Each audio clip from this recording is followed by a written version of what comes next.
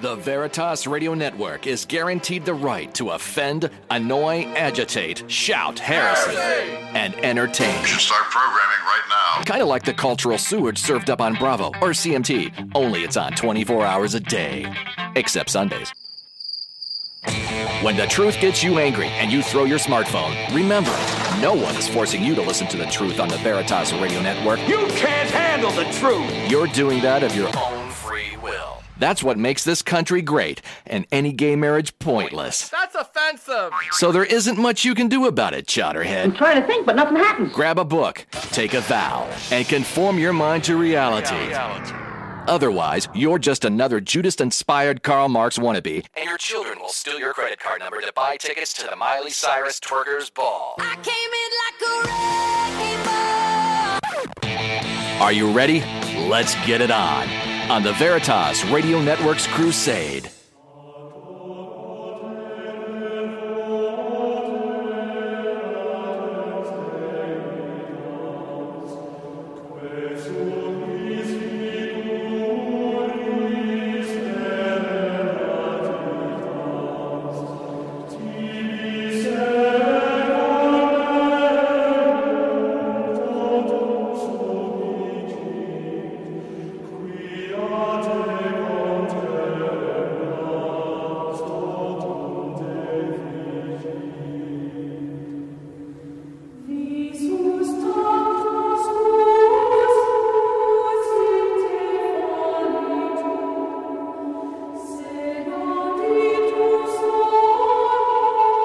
And welcome to tonight's Philosophia Perennis de Homine lecture. I'm calling this Radio de Homine now. Here live on the CRUSADE Channel. Tonight is Wednesday, the 15th of March, 2017.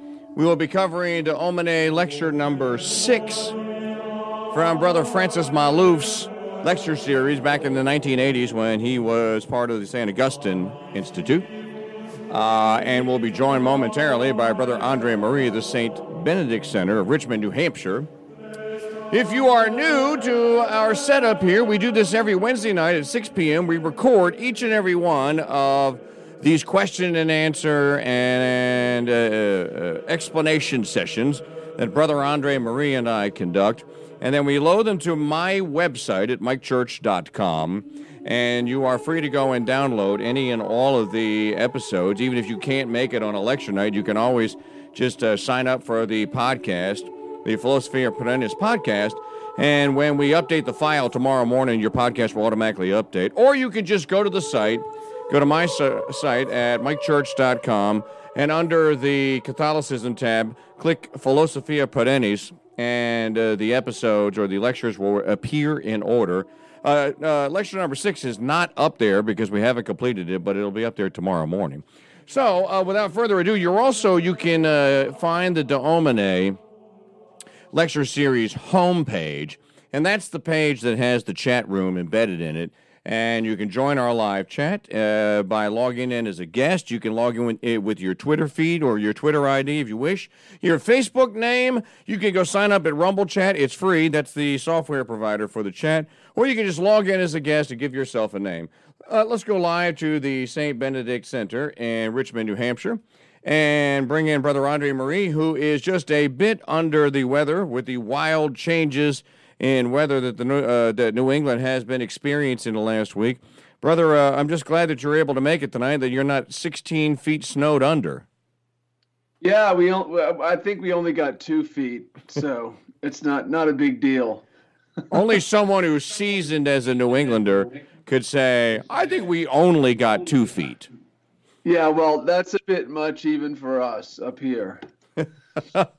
Yeah, even for us hardened Yankees, that's a bit much. Well, you're not a hardened Yankee. You are a Yat from way back. That's right. I'm a copperhead. Brother, we were talking a little bit about tonight's lecture, you and I, and I guess we're basically going to have a discussion on the virtues tonight, right? That's right. And and you were saying, gee, it's going to be hard to get away from talking about Catholic theology in this one. Yes. And to which I agreed. Yeah, brother spent over half the time talking about the Psalms, but he also talked about the Summa. And when he got to the Summa, he wasn't talking about the moral virtues; he was talking about the theological virtues. So I thought what I would do is. And unfortunately, tonight, too, we're operating under another disadvantage aside from my cold, and that is that I don't have the notes that I normally have because the kind man who's been doing those notes got a little bit behind and didn't get them to me on time. So I cobbled together some thoughts of my own and jotted them down today. And this will sort of guide me through my comments tonight, but please don't be shy with the questions if you have any questions as we're going along in the chat room. So I thought that what I'd start with is what Brother Francis said about he took one piece from the Summa, one sentence, and he wrote it out as is his custom in Latin, and then he translated it. And the translation is, man is perfected by virtue for those actions by which he is directed to happiness. So it's good to recall that virtue is our path to happiness. Now there's a twofold happiness, and Brother Francis preferred to call natural happiness, and supernatural happiness, beatitude. Not to say that supernatural happiness isn't happiness, but because it has a higher elevation than natural happiness, he thought it was prudent to use two different words. So we speak of supernatural happiness as beatitude. And remember, those 8 things that are called the Beatitudes, I think I mentioned last time, sometimes they're translated in modern biblical translations as, instead of blessed is he, each one is translated, happy is he. And we might bicker over whether that's an ideal translation or not, but it does get at a fundamental truth that beatitude is a very elevated form of happiness. And there's nothing wrong with happiness. I mean, people tend to think of happiness in things that aren't virtuous, but that's their problem. I mean, happiness itself is something that God intended us to achieve, but he intended us to achieve it by a life of virtue.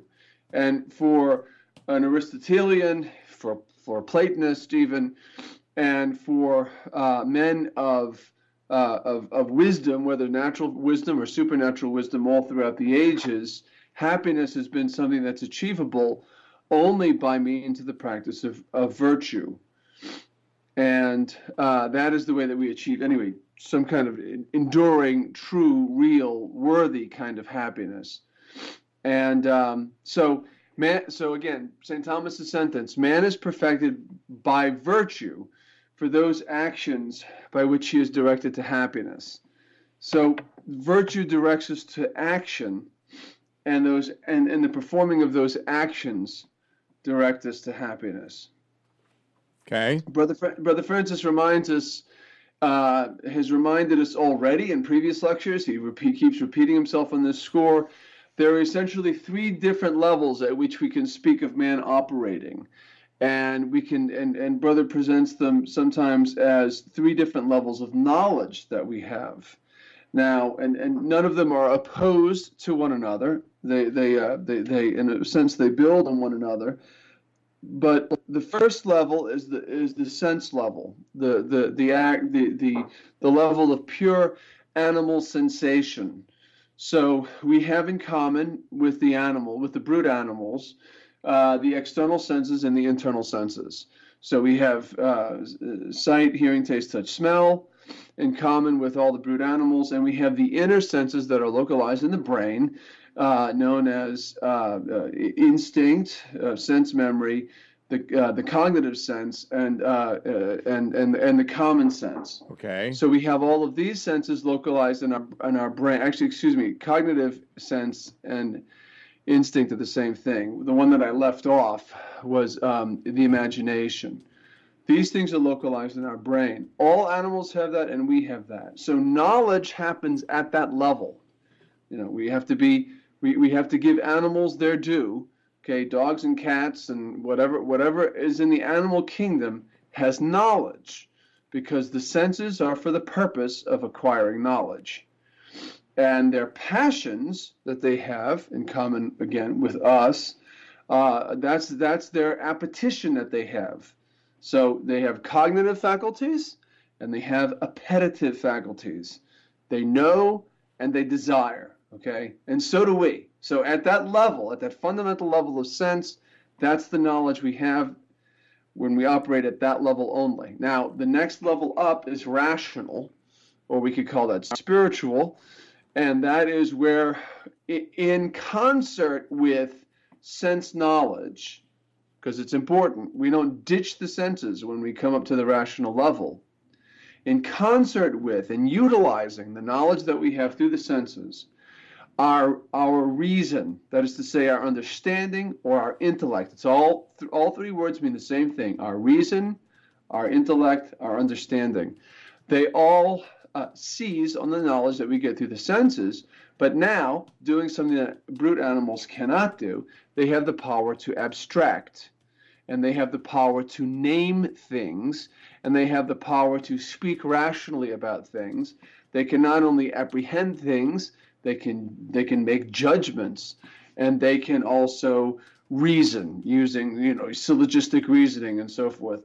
This is all quite above an animal. They can't assign names to things by way of simple apprehension. They cannot make judgments, and they certainly cannot reason. They cannot make they cannot engage in geometry or anything that requires the use of reason. And then over and above that level is the level of the supernatural. Now, it's important to note, as we did last week, that the rational level, that second level, which is purely human, as distinct from purely animal, that second level is rational. It's also called spiritual, because our intellect and our will are both spiritual faculties. Spiritual here does not equal supernatural. Supernatural is a distinct thing. So on the supernatural level, that's the third level, where we have the gifts of sanctifying grace and the infused theological virtues of faith, hope, and charity, which Brother Francis spends quite a lot of time talking about in tonight's lecture. Yes, he does. All of that is at that third level. But at the merely rational level, which is human, that's the level where we're performing human acts that are natural to man. On the supernatural level, as the name would suggest, we are performing acts which are not natural to us. They are above our nature, therefore called supernatural. But they don't contradict our nature either, because man was built with the capacity to be elevated in this way. Now, Brother Francis used very fleetingly, he made reference to an important word important two words that he didn't stop to explain. And elsewhere he has explained this. And if you haven't heard the explanation, you should hear it now, okay? So he refers to the actus humanus. Now, an actus humanus is a human act. And that might sound simple enough. If I'm a human and I do an act, it must be a human act. Well, not necessarily, because this is one of those neat scholastic distinctions that at first the words sound terribly confusing and like you're saying the same thing over and over again, but it's not. It's actually a very useful distinction. The distinction is between an actus humanus and an actus homines. I can spell that out if y'all want in the chat room. But actus humanus, that's a human act. Then the other one is actus homines, and it's spelled a little different. Instead of Humanus, it's Hominis. And actus humanus is a human act. Actus homines is an act of a man. Now you might think, okay, that's a distinction without a difference. but it's not. An actus humanus is a human act in the full sense of the word human, meaning it uses those faculties, one or both of those faculties, which set us off from the animals. So the intellect and the will. Actus homines is the act of a man. So if I trip and fall, which I'm inclined to do because I'm not a very graceful person, or if my heart beats, or if I breathe, or if I digest my food, or my blood's flowing, all those things that you do without thinking, because it's at the level of your body, it's at the level of your brute emotions and so forth. All of these things are actus homines. Each one of them can be called an actus homines, an act of a man. But they're not human acts until the intellect and or the will are engaged. And what's the point of that? Why such a distinction? I mean, I could see somebody saying, well, I understand the distinction. It sounds like a real distinction to me, but why the heck make it? Well, there's a very real reason why we make it, and that is that in order for it to be a moral act, in other words, an act that has moral goodness or badness to it, that's an act that's ethically good or ethically bad, it has to be an actus humanis, an actus humanus.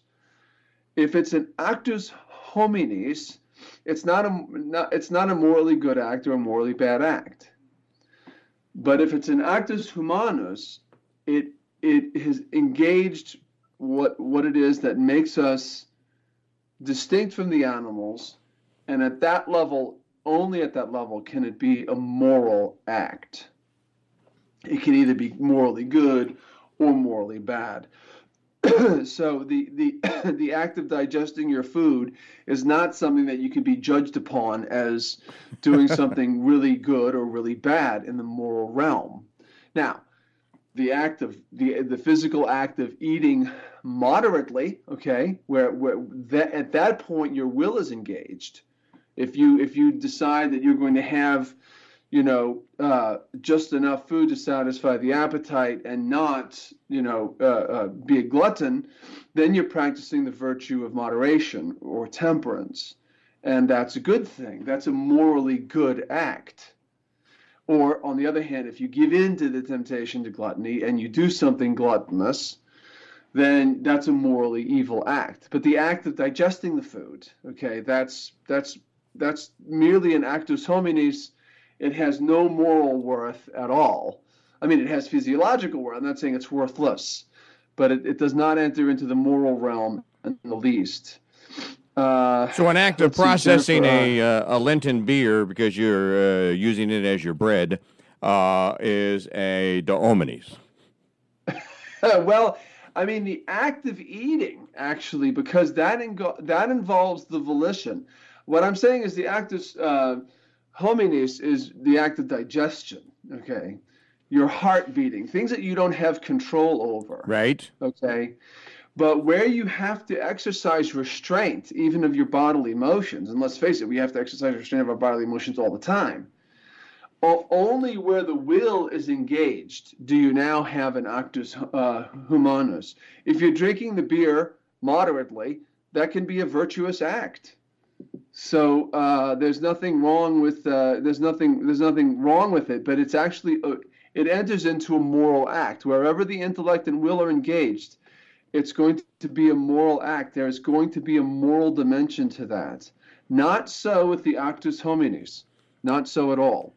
And brother is asking, so on the chart from earlier, the top, the superorganic, when directing an act becomes an actus humanis, and acts directed by just this sentient would be actus homines. Again, the distinction between man and rational being. Okay, yeah. So it's simple. It's this, the superorganic faculties of intellect and will. When those are engaged, there you have the a human act, which is actus humanus, a human act. But if it's just something on those lower parts of man on down, you have the act of a man, actus homines. Now, the two are interrelated. For instance, the passion, any of the passions, let's just take the passion of anger. There's a psalm verse, brother's talking about the Psalms, but one of my favorite psalm verses, and St. Paul quotes it in one of his epistles, be ye angry and sin not. Now, we chant it in Latin in the office, and it's irascimini et nolite peccare. It's in Vespers of every Sunday. Irascimini et nolite peccare. Be ye angry and sin not. Be angry Scripture's and sin not telling us don't ever be angry. Anger happens. Okay, it's a passion. And if anger doesn't happen to you, you're not human. So either that, or you're somehow insouciant, and you need some kind of medication. but anger will happen. That's a passion, and in some respect, it's just an immediate reflexive action based upon some stimulus. Some external stimulus. That's what a passion is. It's a reaction that we have to some external stimulus. But because remember, the concept of passion is that it's passive. We're undergoing this thing, right? So something happens. Say somebody slaps us in the face, right?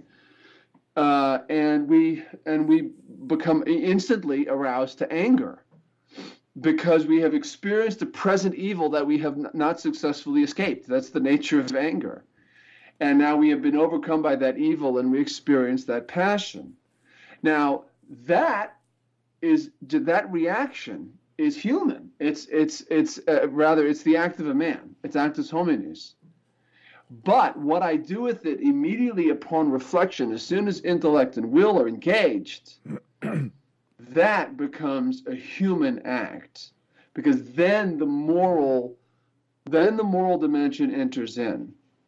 And if I then do something illicit, morally illicit, let's say that I react in such a way that it's without due proportion, and I break the guy's face, because completely overboard in retribution for a fairly minor infraction, then I've sinned gravely. I mean, I've caused grave bodily harm to somebody for no proportional reason.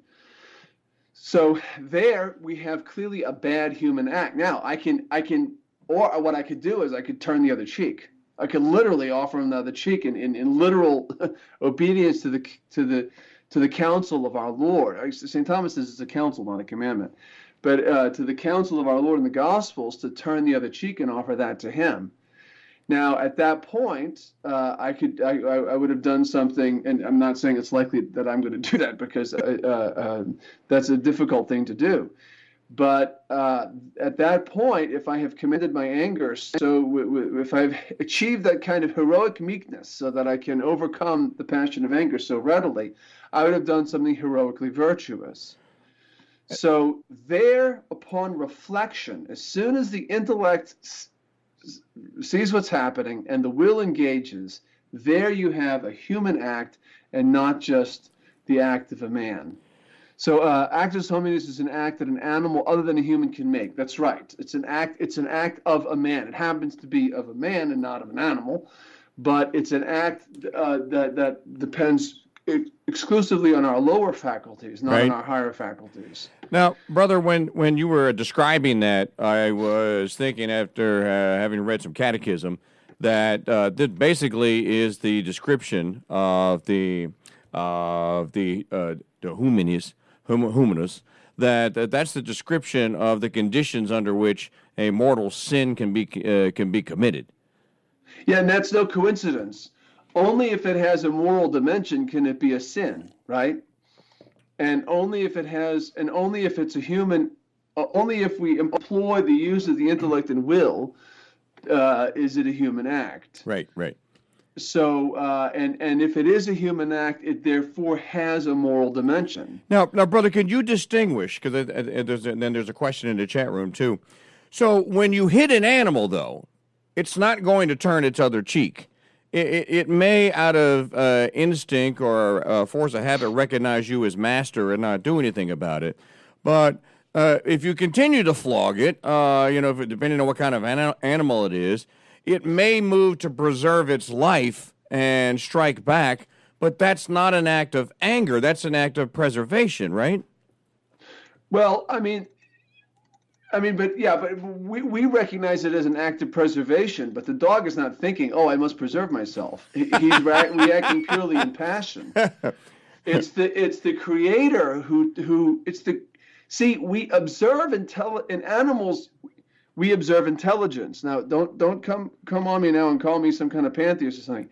We observe intelligence in plants. We observe intelligence, but the intelligence is not in the thing itself. The intelligence is in the maker. Right. Who made it so that plant can somehow move that root to where it'll get water. The maker made it so that a dog's instinct happened to be those things, and the dog's passions happen to be those things that are good for it. Brother makes this reminder time and time again. He did it in tonight's lecture, that at the level of the animals, it's perfectly fine that they live for pleasure, that they live to get pleasure and avoid pain. That's what they do. When my dog comes around and cuddles next to me and looks at me lovingly, I know it's not altruism. I know that the dog doesn't love me with some sort of detached charity. He's incapable of it. He does have a love that there's a love that exists there, but it exists there as a passion. I'm a source of something good for him. That's it, and that's fine. He lives for pleasure, and when he gets upset because I yell at him or look at him sternly, or might even smack him a little bit because he's done something naughty, it's not because he's upset that he's offended me somehow, and that gets him upset. Mm-hmm. He's upset because he has this sense of fear. It's all passions. It's all at the level of the passions. That's all they've got. But we've got something much, much higher. And we have intellect and will, and they have something. All they have is their cognitive senses. Their senses to get knowledge, and their passions to give them desires. But that's about it. They have nothing higher. So anything that they do that we can do also is most likely an actus homines. Homines, right. But what we can do that's higher than what they can do, now excluding the supernatural level, but what we can do that's higher than what they do is an actus humanus. It's a human act. A dog is capable of what for us is an actus humanus, an actus homines, a dog is capable of. But what for us is an actus humanus, they can't do it. They cannot do human acts. This is the Radio de Homine broadcast for tonight. We are covering lecture number 6 in Brother Francis Maluf's series on de Homine from St. Thomas Aquinas. And you can obtain the lecture series if you'd like and join us at any time simply by going to Catholicism.org. And once you're there, you would search for DE space Homine, HOMINE. Or you could just send an email to me from my website, kingdude@mikechurch.com, or to Brother André Marie, BAM, B-A-M, at Catholicism.org. And Brother will also extend to you a very kind CRUSADE Channel, MikeChurch.com discount for the purchase of the series. And then you can join us every Wednesday night here for our live discussion on each week's lecture. And, of course, pop on into the chat room on my website at MikeChurch.com. Brother, what is on tonight's stellar episode of Reconquest number 67? Tonight's Reconquest episode 67 is called Unexpected Apologetics, Faith and Good Works. Hey, brother, I have to give myself an applause because I got the number right. I cheated. Oh, you got the? I cheated. Got the number right. Well, good for you. I cheated before we came on. I went and looked at in the file to see what Christopher had named it. So, and what is your subject? Faith and Good Works. Faith and Good Works. So that's not ora et labora. That's what then? Faith and Fidei. Yeah. Fides et bona opera. Okay, got it. Yeah. And is there a guest? Yeah, it's a classical apologetics thing, but I'm calling it unexpected apologetics because I'm approaching it from an unusual angle. Okay. And quite on purpose, because I want to sort of break the normal jargon and get into some of the meatier issues that really lie at the heart of it. So, do you have a guest tonight, or are you solo? No, it's just me all by myself. He's Han Solo tonight, folks. So. Yeah, Han Solo, exactly. There's a great question in the room here. Chris Williams. Yes. I think it was Chris. I'm trying to find. Yeah, it is. He asked this: is an actus humanus always morally good or bad? Can it be neutral? Okay, by nature, you can have an act which abstractly considered is neutral. But in actual practice, it's going to either be morally good or morally bad. This is St. Thomas's view. Every act that we do, and it's amazing. I mean, sometimes we tend to think of moral decisions being something that's, every once in a while we have to make a moral decision. Right. That's not true. We're making moral decisions for good or for ill all day. That's so when we elect to waste time, when we ought to be doing something else, that's morally bad. Now it might not be super bad. I mean, it might not be a big fat mortal sin. It's not the same thing as shooting your mother-in-law or something, but it has a moral dimension. And so that's an excellent question. Every actus humanus that we perform, every human act we perform all day, has either morally good or a morally bad dimension to it. And as much as it has a moral dimension, it's going to be good or bad. Now, the act itself, abstractly considered, can be morally neutral. But once we make the decision to do it in those circumstances and with our particular intention, we don't have time to get into to develop this, but there are three elements to every moral act. There is the act itself, the actual matter of the act. There is the intention with which I carry out that act, and then there are the circumstances that surround the act. What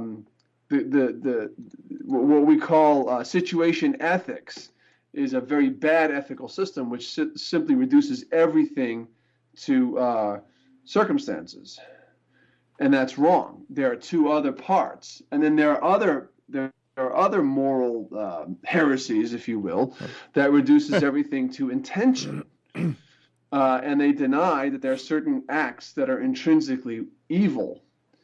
But no, we have to have all three parts of the moral act have to be good for it to be a good moral act. But that's not for our discussion tonight, because that's a little bit more advanced. It's a little take a little bit more detail would have to be, and time would have to be exerted to get into that. And that would really be a theological discussion, an unavoidable one. Actually, it's not entirely theological. This is actually in the realm of natural ethics. I was going to say when you were talking, brother, that I was going to suggest to Chris, if you want a view on what brother just said, then I suggest you get the entire Philosophia Perennis course. But if you don't want to, if you listen to the ethics course, that's covered in ethics. That all acts are ultimately moral acts. That is in ethics. Yeah. So Chris then asks, is the animal equivalent of actus hominis called actus animus? Well, actually, I don't think that it would be actus animalis, actually, but I don't think they even use that term in Latin. Yeah. I never come across it anyway. Actus animus would be an act of the soul. Or actus animas. Actus anime would be an act of the soul. It's anima anime, but we don't need to get into Latin grammar tonight. Okay, I think we've done the question. Actually, Craig has a question. The animal uses sense knowledge to know to bite after being flogged too many times, correct? Well, I mean, it's just instinct. The passion of anger is aroused and he reacts in a certain way. I mean, he might, and he's going to make a call, whether it's a good thing or a bad thing, and it's going to be that hedging between anger and fear. You know, he might be afraid to bite, or he might decide that he's going to exert his anger. But it's not a free will decision. He's acting purely according to his passions and instinct. So he's not going to do a reasoned response. You're right, Greg. It may appear as a reasoned response, but it's not. No, he's going to be acting according to his instincts. And you can train an animal so he can learn, but he's not learning virtue. All right. We talked about actus humanus. Moral habits pertain to man's ethical behavior. So the moral habits are what we call virtues, and moral bad habits, good moral habits are what we call virtues, bad moral habits are what we call vices. We've already said this. Now, there are 4 cardinal virtues, and there are 3 theological virtues. Brother Francis spent a lot of time tonight talking about the 3 theological virtues. And the difference between them, there are many differences between them, but what they have in common is that as virtues, they are not new powers, because we're still operating with all of the 26 powers that are proper to man. What the virtues are is good habits that strengthen our natural powers to do things that would normally be difficult. Okay, so with say prudence, temperance, justice, fortitude, we acquire good moral habits, which will lead us to repeated good acts, repeated acts of virtue, repeated acts of merit. Okay, acts which have some sort of a reward, either natural in this life or supernatural in the next life. That's the concept of virtue. They are not new powers, but they assist the powers that are already there to perform good acts, and obviously, consequently, to refrain from performing evil acts, to refrain from performing morally bad acts. That's the generic concept of virtue. And we have the 4. We have what's called the moral virtues, and St. Thomas Aquinas enumerates over 50 moral virtues. And he says something that's very important to understand why there are so many virtues. He says, for every act in which there is found a special aspect of goodness, man must be disposed by a special virtue. So I'm gonna throw that quote. I can't give you the exact reference, but because I didn't copy that down, but that's from St. Thomas. For every act in which there is found a special aspect of goodness, man must be disposed by a special virtue.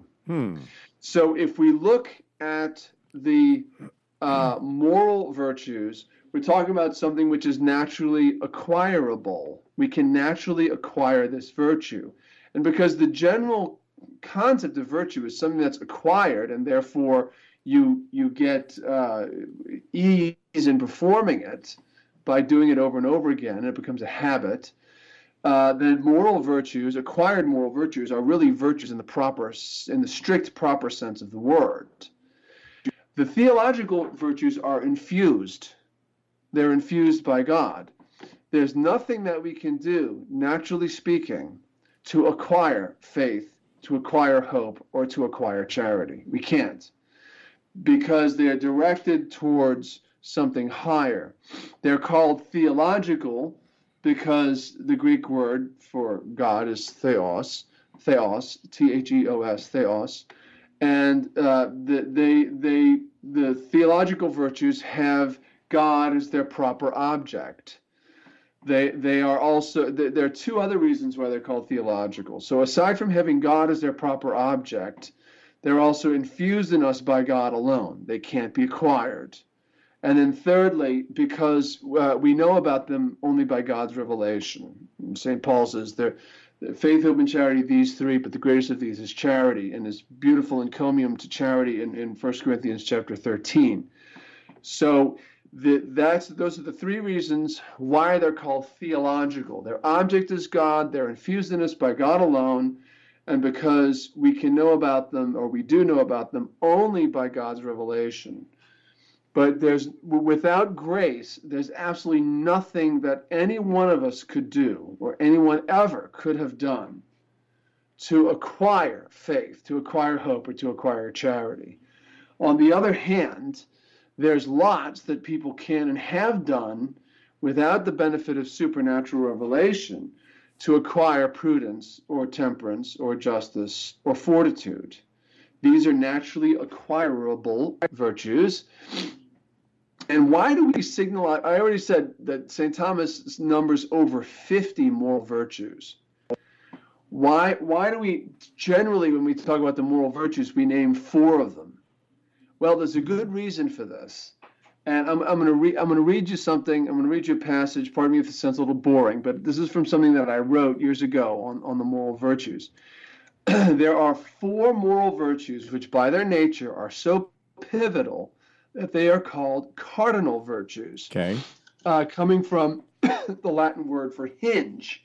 Cardo cardinis is the word for hinge, like the hinge of a door. Right. Prudence, justice, temperance, and fortitude are a quartet recognized by the ancient Greeks as well as the ancient Latins, and they're also found in the Book of Wisdom in the Old Testament.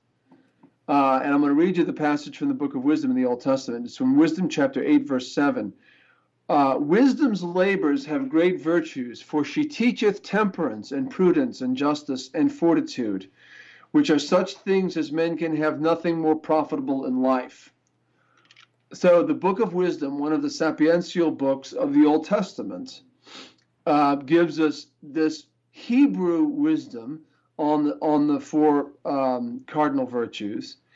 But this is also a quartet of virtues recognized by the ancient Greeks and recognized by the ancient Latins. This is a beautiful place where the three greatest civilizations, 2 of them which only acquired natural greatness and 1 which acquired supernatural greatness of the ancient world, the Greeks and the Latins and the Hebrews, all agreed on what somehow constituted the most fundamental virtues. Now, again, not including faith, hope, and charity, which are theological.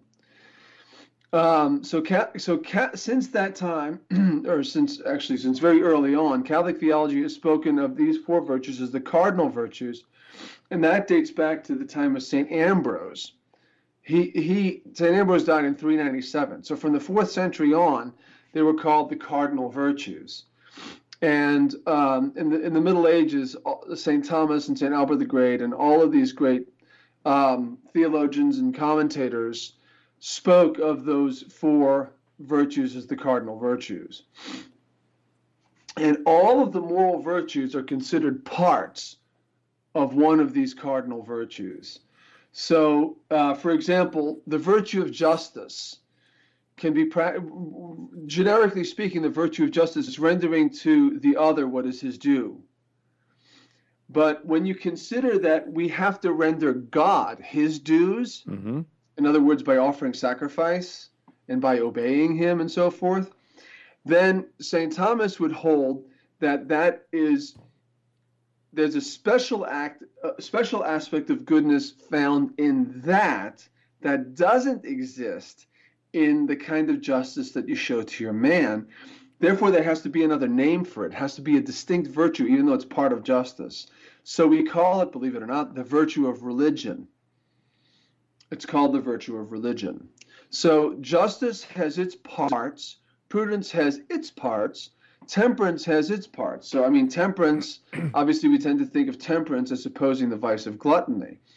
But what about when temperance opposes the vice of say, lechery, okay, sexual immoderation? Well, then it's called chastity. That's a special part of the virtue of temperance. And each one of those cardinal virtues, think in terms of the whole edifice of the virtues being like a big door. And that big door is held up by what? Hinges. And those 4 hinges, those 4 cardinal virtues, are the hinges that hold up the entire structure of the moral virtues. So again, there are over 50 of them. That's so brother, there are 4 cardinal virtues, but over 50 moral virtues. Yeah, and the cardinal virtues are moral virtues. Right. But as it were, they're sort of the top of the hierarchy. Every other moral virtue that you can name is going to fit under one of those virtues as one of its parts. And are you going to get into, back in the ethics lecture again, Brother told a story. He's very fond of Father Feeney, and he told a story that Father Feeney liked to tell to kind of flesh out the cardinal virtues about how the Brinks robbery could not have been pulled off unless they practiced the 4 cardinal virtues. You remember that? Yeah, and of course, the important element there is that they're not really the virtues. They're like parodies of the virtues. Right, parodies of the virtues, right? Yeah.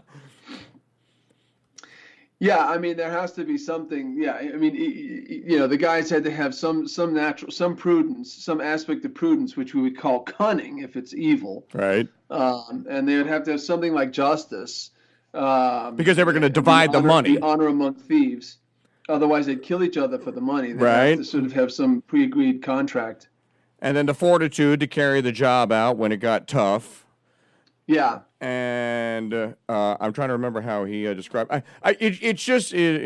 Temperance. He said, they couldn't overeat or get drunk before they performed the act. Because they had to have themselves ready, with a clear mind and so forth to do the act. It just shows that little anecdote there. It just shows, number one, brother and father's love for life, that they weren't just a bunch of stodgy prudes walking around. Oh, you must do this. Oh, you must do that. You need to stop smiling.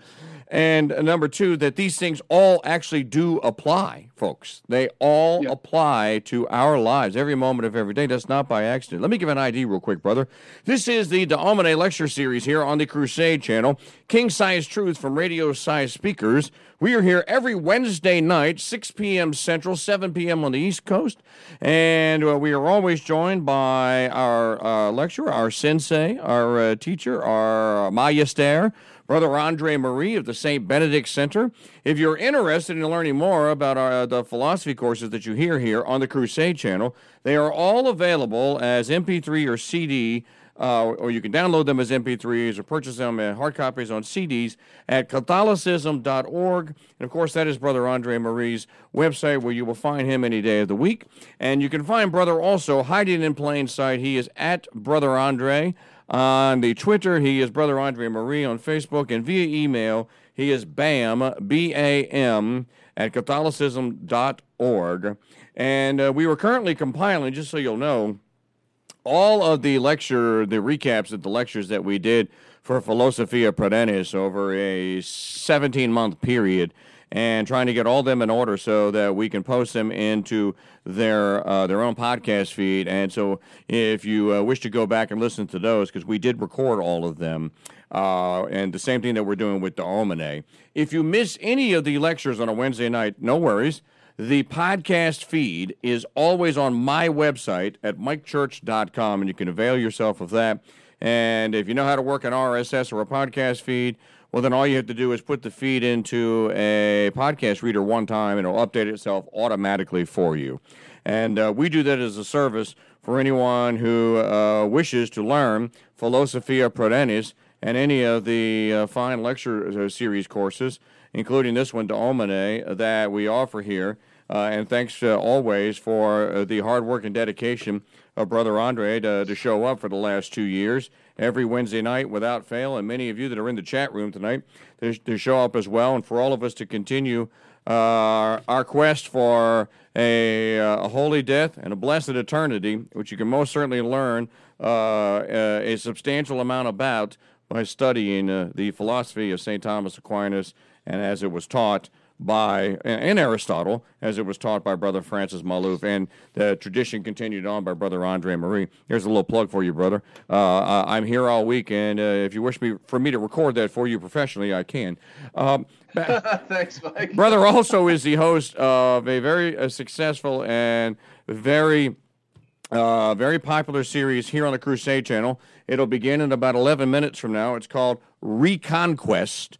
And that's all the brother is making. And we're in episode number 67 of that tonight. So stick around after the lecture and catch tonight's brand new episode of Reconquest. And you might note also that Monday, Tuesday, Thursday, and Fridays from 6 to 8 p.m. are rebroadcasts of Reconquest here on the Crusade Channel. So you've got 67 episodes worth of catching up to do. Or you can always become a Founders Pass member, and you could then have access and download them at your leisure. All right, brother, we've got 6 minutes to continue the discussion and then to wrap up. Okay, so Brother Francis spent most of his time talking about the theological virtues tonight. So obviously we've kind of given them short shrift. But I should say this, that over and above the moral virtues, we do have, of course, the theological virtues of faith, hope, and charity. Now, what makes them different is that these have God as their immediate object and their direct source. That is to say that they order us to God, and then they're infused in us by God directly into our souls. They cannot at all ever, by anybody, be acquired by human effort. So when St. Peter, this is a great example of our Lord proving this point. When St. Peter says to Jesus, you are the Christ, the Son of the living God, our Lord says to St. Peter, flesh and blood hath not revealed this to thee, but my Father who is in heaven. So that profession of faith that Peter made, based upon the virtue of faith, was something that had to be infused in him by our Father in heaven. It couldn't have come from him. It's not a naturally discernible thing. Now the moral virtues dispose us to good acts, but they don't dispose us to God, at least not directly. Now, this is kind of one of the ways that the moral virtues and the theological virtues work together. In the overall life of virtue, looked at supernaturally, the theological virtues orient us towards God, who is our end. But the moral virtues orient us properly towards creatures. So think of every moral virtue that exists, and it orients us only towards a creature, not towards the Creator. It's the theological virtues that orient us towards the Creator. Now, there's a slight difference when we talk about the virtue of religion, which has to be also supernatural, which orients us towards the Creator in as much as we render to Him what is His due. But the natural moral virtues do not orient us towards the Creator, but towards creatures. And the theological virtues orient us directly towards God. But in order to live a good life, we have to have the proper way of dealing with creatures. Because if we don't deal properly with creatures, then we can sin, right? Sure. So it's important to have these virtues, these moral virtues, which properly orient us towards the use of our creatures, so of God's creatures, of our fellow creatures, I should say, either brute animals or inanimate creation, such as food and drink and so forth, or how we are directed towards our fellow man. All of these are going to entail the moral virtues. But so we can say that the theological virtues directly orient us towards our end, but that the moral virtues direct us in our means to that end. So they're related, but they are distinct. So next week, we're going to talk more about the particular moral virtues, Okay. Especially the cardinal virtues of prudence, justice, temperance, and fortitude. And that'll be lecture number 7. That'll be lecture number 7, yes. And Are there any questions in the chat room? I don't see. I think we hit them all. Yeah, I think we hit all the questions. I would just go back to the point, or to the reference that these virtues are all very well explained in the ethics course. Not that the rest of Philosophia Perennis is not ethical and it doesn't cover ethics, but it's specific in that course, and it just made for me fascinating listening when I was listening to it, because I probably listened to each one of those 2 or 3 times, going back to make sure that that I got the point. Brother, I kind of have a question that can that can slaughter an innocent 2 minutes of airtime. I've heard Father Chad Rippinger say that certain things in the modern cesspool of a culture that we are steeping in would require heroic acts of virtue. And we kind of started that, and you kind of said something about heroic virtue. Is that an actual term, or is he just using an adjective in front of virtue? No. Heroic virtue is sort of a consecrated part of the Catholic lexicon. Oh, okay. The heroic virtue is distinguished, obviously, from just ordinary daily virtue. And one of the reasons it's part of our lexicon is because in order for a person to be declared venerable, like in the process of canonization, okay, there must first be what's called a decree of heroic virtues. Ah. And they say that, after examining this person's life, they've concluded that he or she lived a life of heroic virtue. So, I mean, this is obviously a virtue that's a cut above. When a virtue is only heroic when it becomes difficult to practice, when there's great sacrifice and difficulty entailed in the practice of that virtue. Well, you know what? That's fascinating. We only got 30 seconds left. Maybe you can send me a link on that. I'd like to read more about that. I'm glad to know that that's not just something that he threw out. Folks, that is all the time we have for Homine tonight. If you'd like to be added to the newsletter, I can email you once per week. Send me an email, kingdude@mikechurch.com. For Brother André Marie and all of us here on the Crusade Channel, we bid you farewell. Have a great night. Stay tuned for the next episode of Reconquest.